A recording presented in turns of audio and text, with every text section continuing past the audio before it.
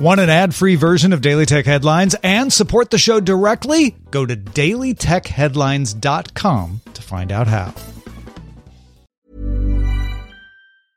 It's that time of the year. Your vacation is coming up. You can already hear the beach waves, feel the warm breeze, relax, and think about work. You really, really want it all to work out while you're away. Monday.com gives you and the team that peace of mind. When all work is on one platform and everyone's in sync, things just flow. Wherever you are, tap the banner to go to Monday.com.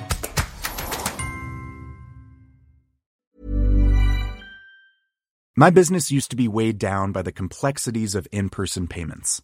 Then, Stripe Tap to Pay on iPhone came along and changed everything. With Stripe, I streamlined my payment process effortlessly. No more juggling different methods. Just a simple tap on my iPhone and transactions are complete. What's truly remarkable is how Stripe caters to all my customers' preferences. Whether they're using cards, Apple Pay, or other digital wallets, Stripe ensures a smooth checkout experience every time. Setting up Stripe was a breeze, taking just minutes to get up and running. From local markets to global retailers, Stripe helped me expand my reach and grow my business with ease. To learn how Tap to Pay on iPhone and Stripe can help grow your revenue and reach, visit stripe.com/tapiphone. I'm Jen Cutter, and welcome to Daily Tech Headlines Week in Review.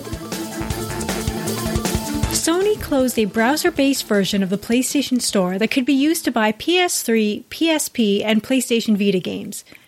Sony updated the browser-based PlayStation Store last year to only list PS4 and PS5 games, but region-specific links had allowed access to the older versions until now.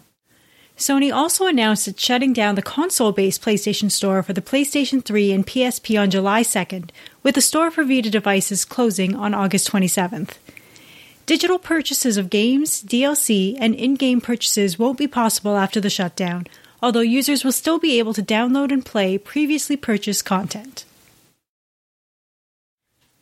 The Japanese auto chip maker Renesas Electronics said that it now estimates 3 to 4 months to recover full chip-making production following a fire at the factory on March 19th.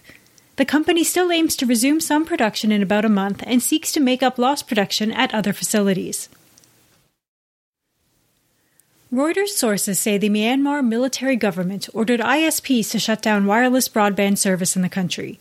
This comes after access to Facebook, Twitter, Instagram, and WhatsApp were blocked in February.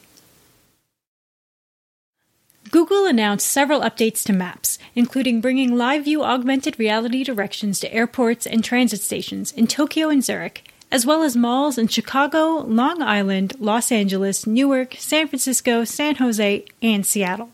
More cities are on the way. Maps is also getting a new route option that will optimize for lowest fuel consumption, available in the US later this year, add notifications when traveling through a low-emission zone, and will offer new map layers for weather and air quality.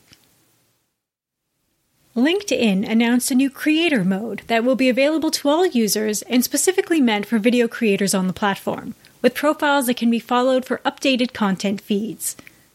The platform is also adding a video cover story for user profile pages and adding a new service page for freelancers to attach to profiles. LinkedIn further confirmed testing a social audio experience in its app. The company believes its audio offering will be differentiated by tying accounts to an individual professional rather than a social identity. ARM announced its first major new chip architecture in 10 years, called ARM v9.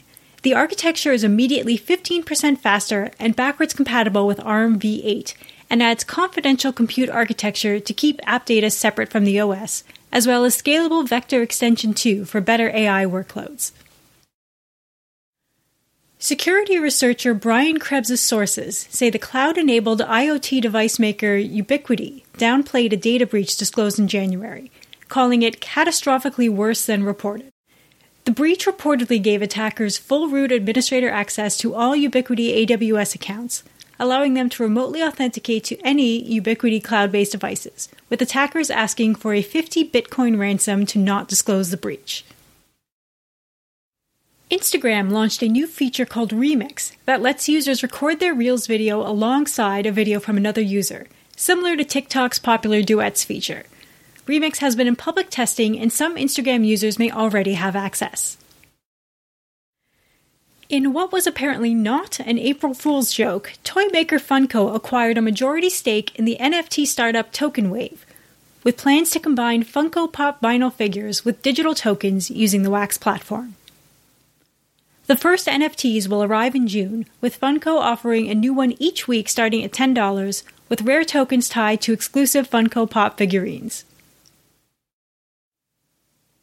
Discord introduced stage channels across all platforms, which, unlike the app's existing voice channels, are designed to only let certain people talk at once to a group of listeners. Stage channels can only be created on community servers. Twitter confirmed it's working to bring browser support for Spaces, its audio chat room feature, currently available in limited testing on iOS and Android. The confirmation came after app researcher Jane Manchin Wong published preview cards for the web app found in the code. Google confirmed it will not exhibit at this year's Mobile World Congress, citing its COVID-19 travel restrictions and protocols. It joined similar announcements from Nokia, Ericsson, Sony, and Oracle. CD Projekt announced it decided to reconsider a standalone Cyberpunk 2077 multiplayer game previously announced by the company. The developer said it will focus on bringing online elements to all its games where it makes sense. For more discussion on the tech news of the day, subscribe to the Daily Tech News Show at dailytechnewsshow.com, where you can also find the show notes and links to every headline. Please remember to rate and review Daily Tech Headlines on your podcast service of choice. From everyone here at Daily Tech Headlines, thanks for listening. My business used to be weighed down by the complexities of in-person payments. Then, Stripe Tap to Pay on iPhone came along and changed everything. With Stripe, I streamlined my payment process effortlessly. No more juggling different methods. Just a simple tap on my iPhone and transactions are complete. What's truly remarkable is how Stripe caters to all my customers' preferences. Whether they're using cards, Apple Pay, or other digital wallets, Stripe ensures a smooth checkout experience every time. Setting up Stripe was a breeze, taking just minutes to get up and running. From local markets to global retailers, Stripe helped me expand my reach and grow my business with ease. To learn how Tap to Pay on iPhone and Stripe can help grow your revenue and reach, visit stripe.com/tapiphone. When you need mealtime inspiration, it's worth shopping Kroger, where you'll find over 30,000 mouth-watering choices that excite your inner foodie. And no matter what tasty choice you make, you'll enjoy our everyday low prices, plus extra ways to save, like digital coupons worth over $600 each week. You can also save up to $1 off per gallon at the pump with fuel points. More savings and more inspiring flavors make shopping Kroger worth it every time. Kroger, fresh for everyone. Fuel restrictions apply.